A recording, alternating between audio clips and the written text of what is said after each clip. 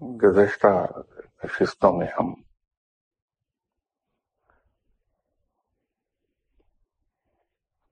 روحانیت سے متعلق گفتگو کرتے رہے ہیں۔ شروع میں جب یہ گفتگو کا سلسلے کی ابتدا ہوئی تھی تو میں نے ایک گزارش کی تھی کہ کوئی عمارت اس پر کتنی ہی محنت کیوں نہ کی جائے اور کتنی ہی انویسٹمنٹ کیوں نہ کر لیے، پراپر طریقے سے تعمیر نہیں ہو سکتی تا وقت کہ اس کی بنیادیں ہم ٹھیک طریقے سے نہ رکھ دیں۔ کسی بھی عمارت کو اگر ہم مضبوط، پائیدار اور خوبصورت بنانا چاہتے ہیں تو اس کی بنیادوں پر سب سے زیادہ محنت کی ضرورت ہے۔ ویسے بھی آپ جب اپنے گھر کی تعمیر کرتے ہیں تو آپ کو تجربہ ہوا ہوگا کہ ہمارا میکسیمم وقت اور میکسیمم پیسہ اس کی بنیادوں کی تعمیر ہی میں خرچ ہوتا ہے۔ تمام تر احتیاط کے باوجود اگر کہیں بنیادوں میں ایک معمولی سا نقص بھی رہ گیا تو پھر ڈیمپنیس ساری عمر جان نہیں چھوڑتی۔ ڈیمپنیس کہیں نہ کہیں سے کریپ ان کر ہی جاتی ہے۔ تو عقل مند لوگ بنیادوں پر بے پناہ توجہ دیتے ہیں۔ اسی طرح اگر انسان نے اپنے اندر علم کی عمارت کی تعمیر کرنا ہو تو بھی پہلے بنیادوں ہی پہ توجہ دینا ہوگی۔ یہ کبھی ہو نہیں سکتا کہ ہم بنیادی چیزوں کو تو اگنور کر دیں اور ایڈوانسڈ لیول کی چیزوں پر توجہ دے کے ان پہ عمل کر کے کچھ حاصل کر لیں۔ کل دعا کے دوران کسی دعا کے سلسلے میں کچھ ڈسکشن ہو رہی تھی، مجھے ذہن میں یہ خیال آیا کہ اگر ہماری بنیادیں ٹھیک ہوں تو پھر یہ ایسی دعاؤں کی ضرورت پیش نہیں۔ یوں آج اصل موضوع سے ہٹ کے میں نے موضوع چھیڑ دیا۔ گزشتہ کئی نشستوں میں اس کا ذکر ہوا، بات چونکہ اہم ہے تو اسے میں دوبارہ دہرا دوں تاکہ ہمارے ذہن میں وہ ریفریش رہے۔ اللہ کو ہماری عبادات کی ضرورت نہیں، ہم سب جانتے ہیں اللہ بے نیاز ہے، وہ کسی کی تعریف کا محتاج نہیں، وہ کسی قسم کی حمد و ثنا کا محتاج نہیں۔ اس نے جو کچھ بھی ہمیں کرنے کو کہا وہ صرف اور صرف ہماری بھلائی کی خاطر ہے۔ عبادات کا حکم دیا اللہ نے، اگر ہم ذرا سا اس گہرائی سے دیکھیں گے تو اس میں ہماری ہی بھلائی ہے۔ عبادات سے ہم ڈسپلن ہوتے ہیں، ہمارے اندر پاکیزگی اور پارسائی آتی، ہم اپنی مصروفیات کو چھوڑ کر عبادات کی طرف رجوع کرتے ہیں۔ بالآخر یہ عبادات ہمیں نیکی کی طرف لے جاتی،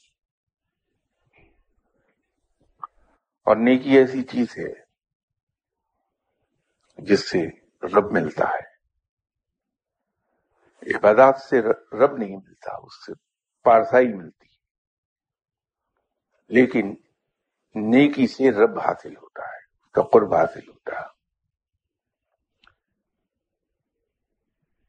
اور در حقیقت وہی ہمارا مقصود ہے.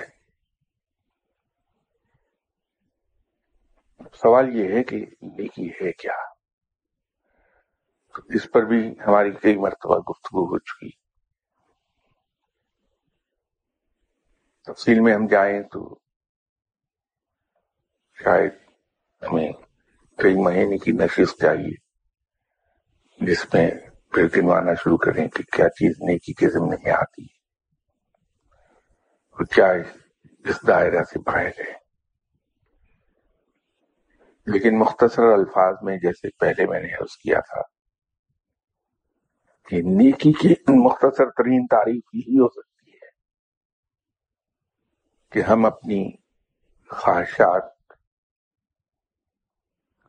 اپنے آرام اور اپنے ضروریات پر دوسروں کی خواہشات، ان کی ضروریات اور ان کے آرام کو ترجیح دے دیں. دوسروں کے لیے ہم اپنی خواہشات، ضروریات اور آرام کو ترک کر دیں. اب اس کو اگر ہم اپنی روزمرہ کی زندگی پر اس تعریف کو پھیلاتے جائیں گے تو ہم پہ واضح ہو جائے گا کہ در حقیقت نیکی اسی کے اندر ہی آ جاتی ہے. ہم اکثر اوقات اپنی کم علمی، اپنی لا علمی یا کسی مصلحت کے تحت دوسروں کے حقوق ادا نہیں کرتے. یہ یاد رکھیے کہ فقیر آدمی اس معاملے میں بہت محتاط ہوتا ہے. اس کی زندگی کا بنیادی موٹو در حقیقت یہ ہوتا ہے کہ میرا کسی پر کوئی حق نہیں،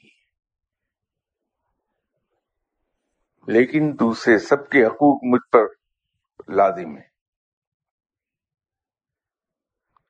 وہ خود کسی سے کسی قسم کی کوئی توقع نہیں رکھتا، کسی بھلائی اور اچھائی کی توقع نہیں رکھتا، لیکن اس کے بارے میں بہت کوشش ہوتا ہے کہ میرے ہاتھ سے کسی بدترین دشمن کے لیے بھی کوئی ایسا کام نہ ہو جائے جو ناپسندیدہ ہے. بہت محتاط رہتا ہے. وہ سب کے حقوق ادا کر دینا چاہتا ہے، لیکن کسی سے توقع نہیں رکھتا کہ کوئی اس کا حق ادا کرے گا، کیونکہ اس کے نزدیک اس کا کسی پر کوئی حق ہی نہیں. اس لیے اس کی زندگی بہت آسان رہتی ہے. وہ ہر شخص سے خوش رہتا ہے، اس کو کبھی کسی سے کچھ گلہ ہی نہیں ہوتا، اس لیے کہ اس کی کوئی توقع ہی نہیں کسی سے. ہاں یہ ضرور ہے کہ اپنی دل کی تسلی کے لیے وہ حضرت عمر رضی اللہ تعالی عنہ اور مولانا روم کی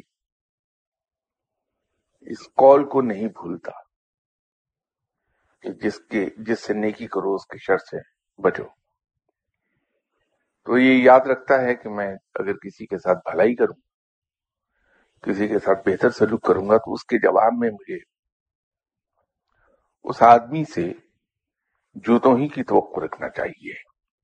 یہ توقع ضرور رکھتا ہے کہ میں جس کو جھک کے سلام کروں گا اس سے جواب میں جوتا ملے گا. یہی وجہ ہے کہ اس کو کسی قسم کی کوئی شکایت کسی سے نہیں. تو جب کسی سے شکایت نہیں تو کسی کو برا نہیں جانتا، یوں وہ مزے میں رہتا ہے.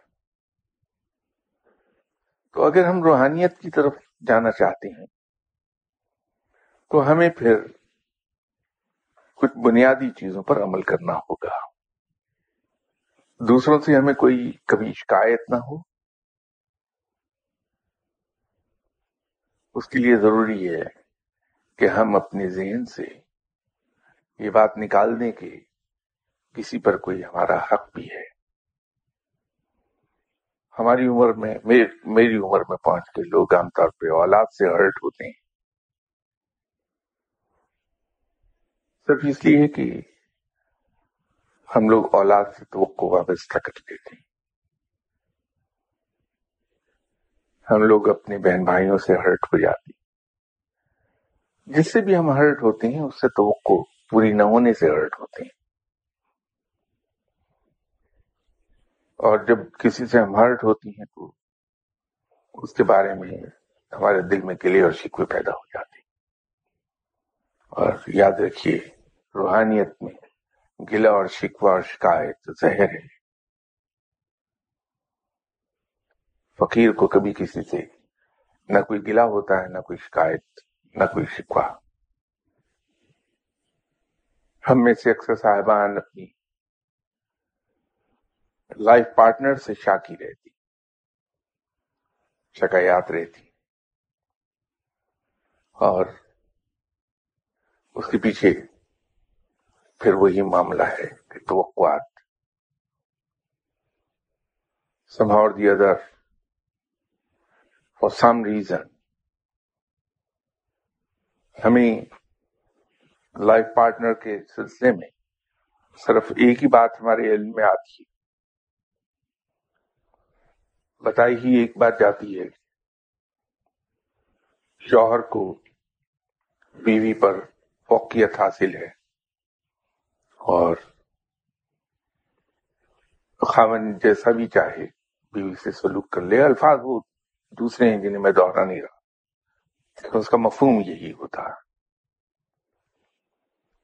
لیکن اس کا ایک پہلو ہماری نظروں سے ہمیشہ اوجھل رہتا ہے، وہ یہ کہ پیغمبر خواہ کوئی کیوں نہ ہو، نبی اور رسول خواہ کوئی کیوں نہ ہو، چاہے حضرت موسیٰ علیہ السلام ہو، حضرت عیسیٰ علیہ السلام ہو، یا امام الانبیاء نبی آخر زمان صلی اللہ علیہ وسلم کیوں نہ ہو. جیسے میں نے عرض کیا تھا کہ رسول کی زبان سے نکلا ہوا لفظ یا اس سے سرزد ہونے والا کوئی بھی فعل سبھی من جانب اللہ ہوتا ہے. تو آسان لفظوں میں ہم یوں کہہ سکتے ہیں کہ دین یا مذہب کیا ہے؟ کسی بھی رسول کی زبان سے ادا ہونے والا لفظ یا اس سے سرزد ہونے والا فعل دین یا مذہب ہے. تو اگر اسی نسبت سے ہم دیکھیں تو آپ صلی اللہ علیہ وسلم کی حیات طیبہ پریکٹیکل ورژن ہے قرآن کی، احکامات دین کی پریکٹیکل ورژن ہے. آپ صلی اللہ علیہ وسلم کی گھریلو زندگی پر اگر ہم نظر رکھیں تو اس سے ہمیں اندازہ ہوتا ہے کہ وہ جو بات ہم بچپن سے سنتے رہے کہ خاوند کو بیوی پر فوقیت حاصل ہے اور وہ جیسے چاہے اس سے سلوک کرے، وہ اللہ نے حق تو ضرور دیا ہوگا، لیکن فضیلت اس کو ہے کہ ہم اپنی لائف پارٹنر کے ساتھ اف اور درگزر، برداشت اور اس کے قصوروں کو نظر انداز کر دیں، رویہ رکھیں. اس لیے کہ آپ صلی اللہ علیہ وسلم کا سلوک اپنی ازواج مطہرات کے ساتھ درگزر اور معاف کر دینے ہی کا تھا. اور آپ نے فرمایا بھی ہے کہ اپنی لائف پارٹنرز کی خطاؤں کو، ان کے قصوروں کو، ان کی غلطیوں اور کوتاہیوں کو، ان کی بد زبانی کو مسکرا کے ٹال دیا کریں. یہ ہم نہیں کر پاتے، یا شاید میں ہم کا لفظ غلط استعمال کر رہا ہوں. میں نہیں کر پاتا کہ بیوی کی گالی کے جواب میں ایک مسکراہٹ سے جواب دے دوں. وہ عین سنت ہوگا. بیوی بڑا نقصان کر دے ہنس کے ٹال دیا، عین سنت ہوگی یہ بات. بیوی کی تندخوئی کے جواب میں ایک مسکراہٹ عین سنت ہوگی. بیوی کی ضروریات کا خیال اپنی ضروریات سے زیادہ رکھنا، اس کے احساسات کا خیال رکھنا عین سنت ہے. بجائے اس کے کہ ہم اپنے حق پر نظر رکھیں کہ ہماری لائف پارٹنر ہماری کھیتی ہے، ہم جیسے چاہے اسے استعمال کریں. اگر ہم اس پہ نظر رکھ لیں کہ آپ صلی اللہ علیہ وسلم کا کیا سلوک تھا اپنی ازواج مطہرات کے ساتھ، تو جو شخص اپنے حقوق کو والنٹیرلی چھوڑ دیتا ہے اور دوسروں کے حقوق کو اپنے اوپر لازم کر لیتا ہے، وہ اللہ کے یہاں سرخرو ہوتا ہے. اس لیے کہ روز حساب جو ہم سے جواب طلبی ہوگی، وہ پہلی پوچھ گچھ تو نماز پہ ہی ہے. یقیناً اللہ کے حقوق پوچھ گچھ ضرور ہوگی،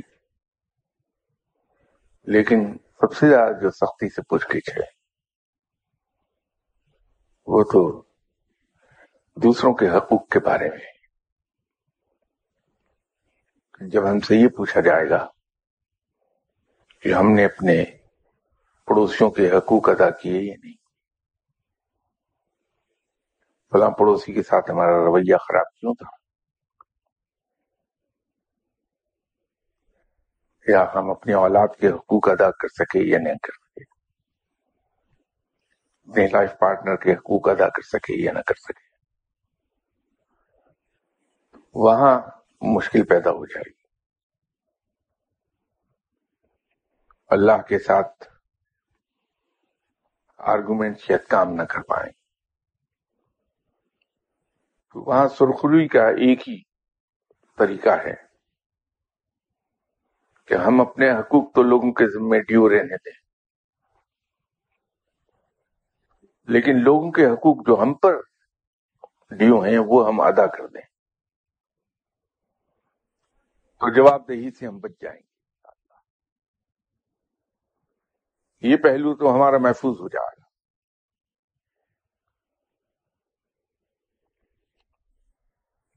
کسی نے ہمارے حقوق ادا کیے یا نہیں کیے، کیوں نہیں کیے، ہماری لائف پارٹنر نے ہمارے حقوق ادا کیے یا نہیں کیے، یہ ان کو جواب دینا ہے، اس سے ہمارا کوئی تعلق نہیں. وہ جواب دیتے رہیں، لیکن ہم دوسروں کے حقوق ادا کر جائیں. مجھے احساس ہے کہ بڑی آج آپ لوگوں کے لیے بورنگ گفتگو میں نے کر دی، اور یہ وہ گفتگو ہے جو روزانہ صبح سے شام تک آپ ہر ایک سے سنتے ہیں، کتاب میں پڑھتے ہیں. لیکن دعا کے دوران بہت سے تجربات ہوتے ہیں، لوگ آتے ہیں تو وہاں انسان دیکھتا ہے کہ شاید لوگوں کی تکلیف کم ہو جائے اگر ہم روحانیت کے حصول کے پیچھے بھاگنے کے بجائے پہلے اپنا یہ پہلو محفوظ کر لیں کہ ہم لوگوں کے حقوق ادا کرتے ہیں، اور دل میں یہ دعا کرتے رہیں کہ لوگ ہمیں ہمارے حقوق نہ ہی ادا کریں تو بہتر ہے، کہ کم از کم کوئی تو چیز ہماری ڈیو رہ جائے قیامت کے روز دوسروں پر. تو ہم بھی یہ توقع رکھیں، کم از کم میں تو لالچی آدمی بنیادی طور پر بہت، تو میری تو کوشش یہ ہوگی کہ میں کسی شریف آدمی کو 5-10 روپے تھما دوں اور وہ واپس نہ کرے مجھے کبھی. قیامت کے روز اس سے میں سونے کے لے لوں، وہاں اتنا تو زیور آ جائے گا کہ اس کچھ لوگوں کو دکھا سکوں میری جیب میں سونے کے نوٹ پڑے ہوئے ہیں. تو میں تو اس لالچ میں یہ کوشش کرتا ہوں کہ کوئی میرے حقوق نہ ادا کرے تو بہتر ہے. تو اس کے لیے میں معافی چاہتا ہوں.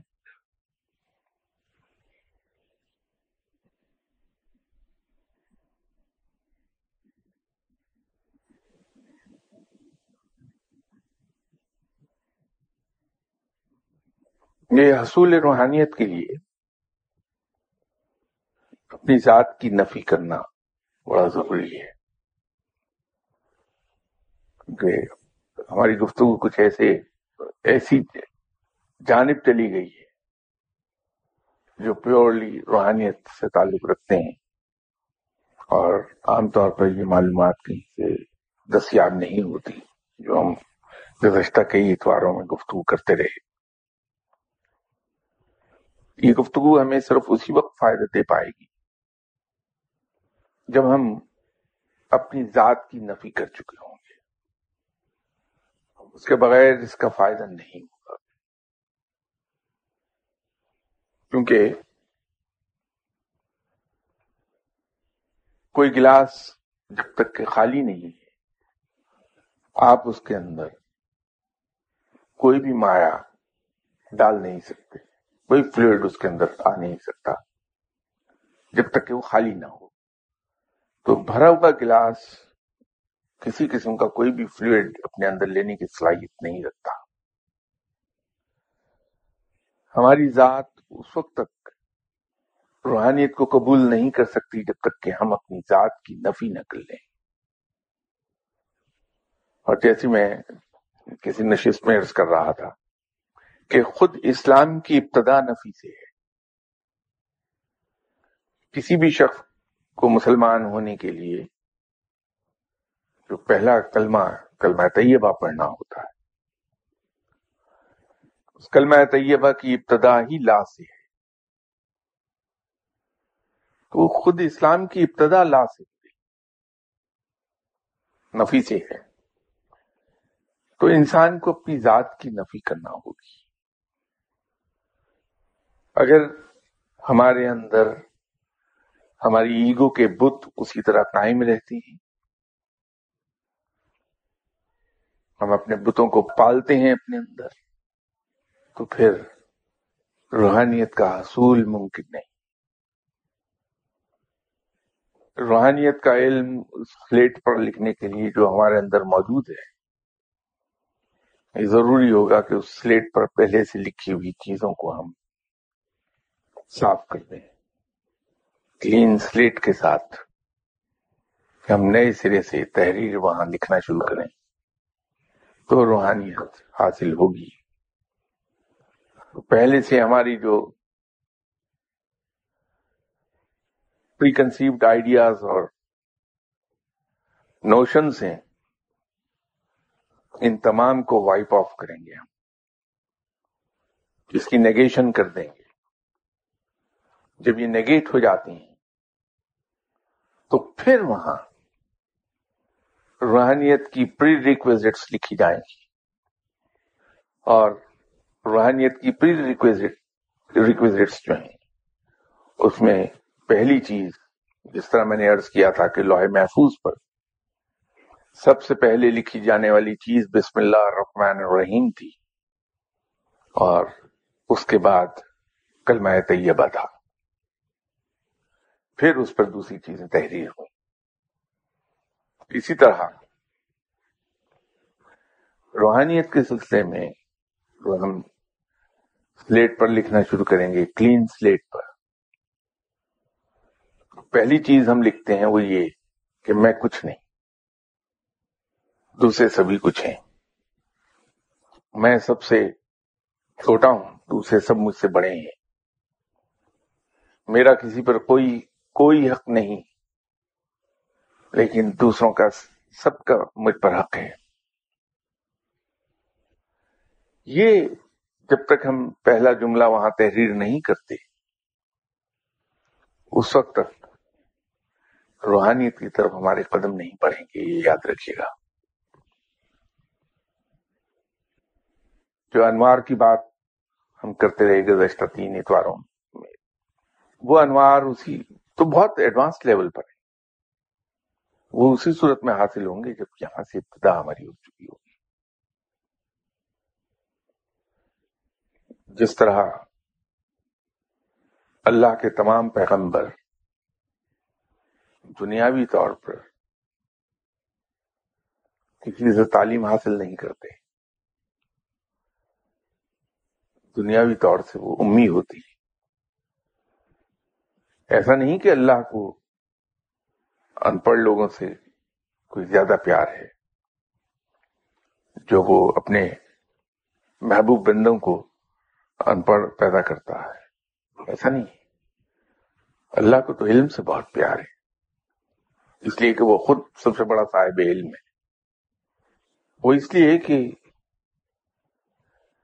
اگر کوئی رسول دنیاوی تعلیم حاصل کرتا ہے کسی انسان سے تو انسان چونکہ بذات خود ناقص ہے، نامکمل ہے، خطا کا پتلا ہے، غلطیاں ہیں، اس سے سرزد ہوتی ہیں، تو جو وہ علم سکھائے گا رسول کو وہ علم بھی ناقص ہوگا، اس کے اندر غلطیاں اور فالٹس ہوں گے. تو جب رسول، کوئی بھی رسول یا کوئی پیغمبر یا کوئی نبی ایسا فالٹی علم حاصل کر کے وہ آگے اپنی امت کو پہنچائے گا تو امت کے لیے دلیل بن جائے گی غلطیاں. اس لیے رب اپنے کسی بھی رسول، پیغمبر یا نبی کو دنیاوی تعلیم حاصل نہیں کرنے دیتا، بلکہ ان کو خود تعلیم باہم پہنچاتا ہے، علم باہم پہنچاتا ہے جبرائیل علیہ السلام کے ذریعے سے. تو اللہ کی طرف سے دیا جانے والا علم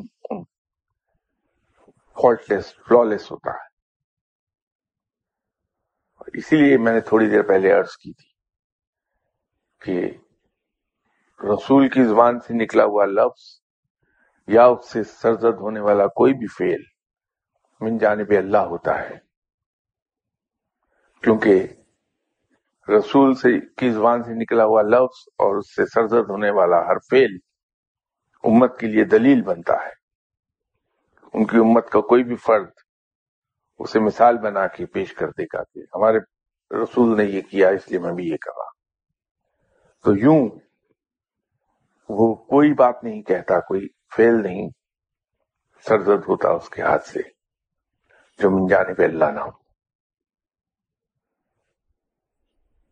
وہاں بھی ذات کی نیگیشن ہے کہ کسی بھی رسول کا کوئی ارادہ، کوئی فعل، کوئی خواہش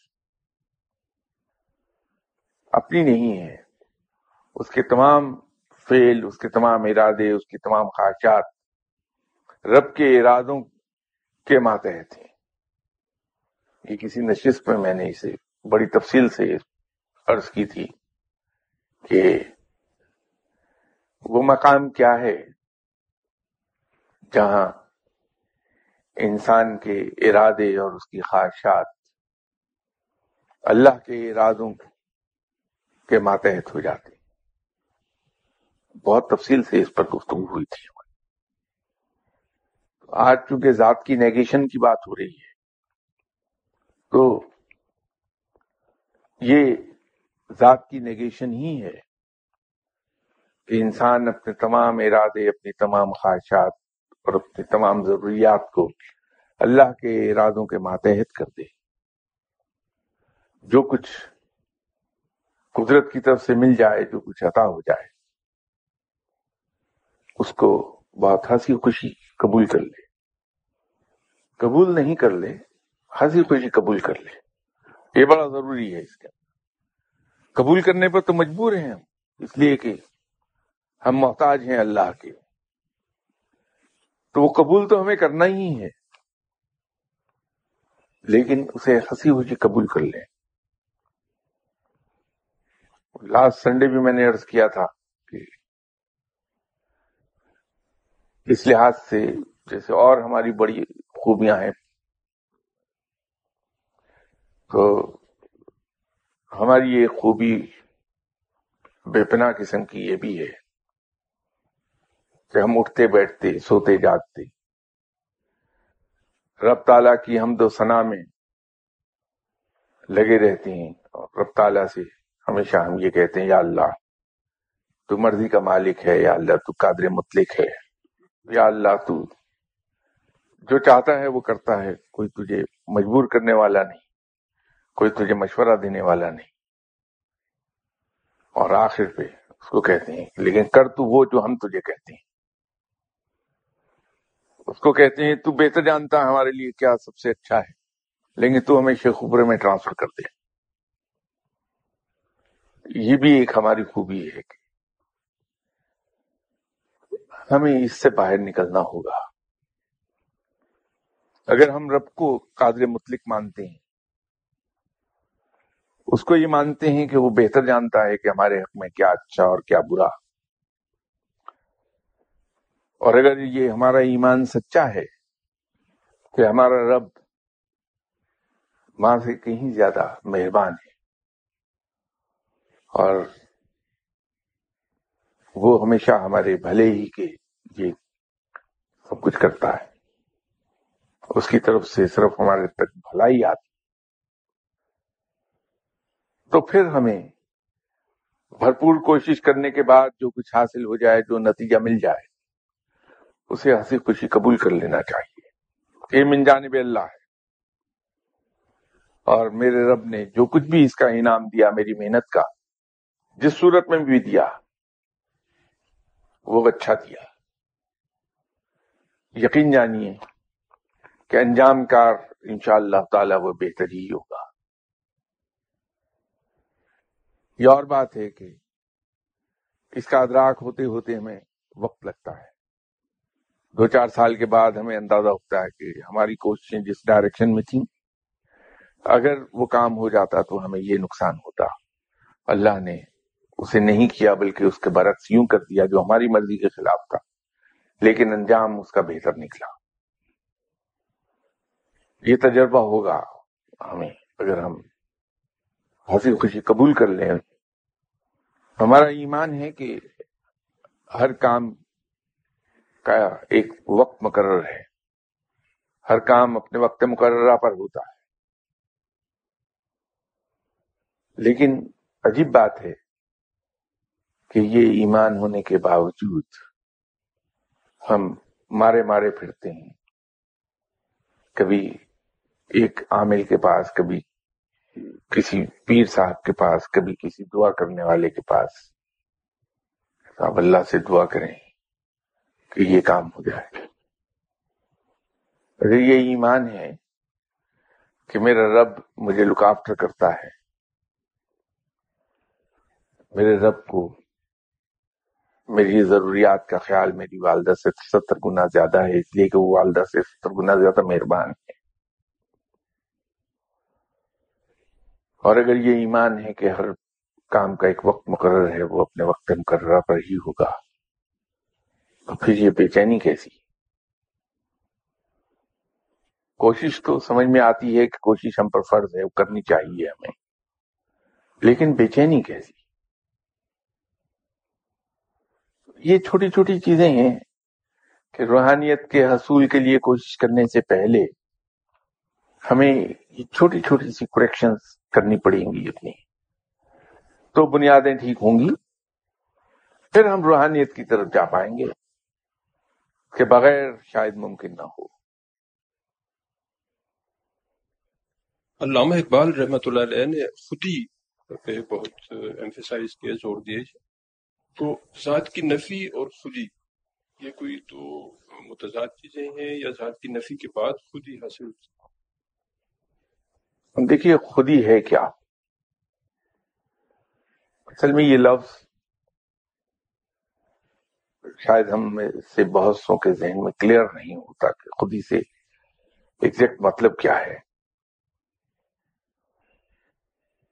سیلف اسٹیم ہے خودی۔ جب ہم اپنی ضرورت کے لیے اپنی کسی مصلحت کے تحت کسی کے سامنے جھک جاتے ہیں، کسی کے سامنے ہاتھ پھیلا لیتے ہیں، تو ہم اپنی سیلف اسٹیم کو مجروح کرتے ہیں۔ جب ہم کسی مصلحت کی خاطر اپنے کسی مقصد کے حصول کی خاطر اعلیٰ ترین اصولوں پر کمپرومائز کر جاتے ہیں تو ہم خودی کے معیار سے گر جاتے ہیں۔ جب ہم ذات کی نیگیشن کرتے ہیں تو در حقیقت ہم اپنی خودی کو پال رہے ہوتے ہیں، کیونکہ ہم اپنی کسی ضرورت کو پوری کرنے کے لیے کسی کے سامنے ہاتھ نہیں پھیلاتے۔ ہم جب اپنی ذات کی نیگیشن کر لیتے تو ہماری ذات کی ضروریات باقی ہی نہیں رہتی، جو مل گیا اسی میں گزارا ہو گیا۔ کسی کے پاس ہم سفارش کے لیے نہیں جاتے، کسی کے سامنے ہم اپنی کسی بھی حاجت ضرورت کا اظہار نہیں کرتے، تو ہم خوددار ہوتے ہیں۔ تو جب ذات کی نیگیشن آپ نے کر لی تو پھر خود ہی پال لیا آپ نے، پھر آپ کو جھکنا نہیں پڑے گا کسی کے سامنے۔ خودی کی ایک بہترین مثال تو ابھی اس کی یاد ہم نے تین دن پہلے منائی ہے۔ واقعہ کربلا کیا ہے؟ اصولوں پر جھکے نہیں، کسی مصلحت سے کام نہیں لیا، کمپرومائز نہیں کیا، جان دے دی اپنی بھی اور اپنے اہل خانہ کی بھی، قربانی کر دی۔ یہ خودی ہے، یہ خودداری ہے۔ تو وہاں اگر اپنی ذات ہوتی تو اولاد کی محبت بھی آڑے آتی، اہل خانہ کی محبت بھی آڑے آتی، اپنی جان سے پیار بھی آڑے آتا، تو کمپرومائز ہو جاتا۔ پھر تو اپنی ذات کو ختم کر دیا، صرف اللہ کے قائم کردہ اصول یاد رہے، ان پر کمپرومائز نہیں کیا۔ تو جب ہم اپنی ذات کی نیگیشن کرتے ہیں، اس کو نیگیٹ کر دیتے ہیں، تو پھر ہم خودی کو پالتے ہیں۔ وہاں ہماری سیلف اسٹیم بہت ہائی ہوتی ہے۔ فقیر کے اندر تو خودی بہت ہوتی ہے، خوددار ہوتا ہے فقیر، جھکتا نہیں کسی کے سامنے۔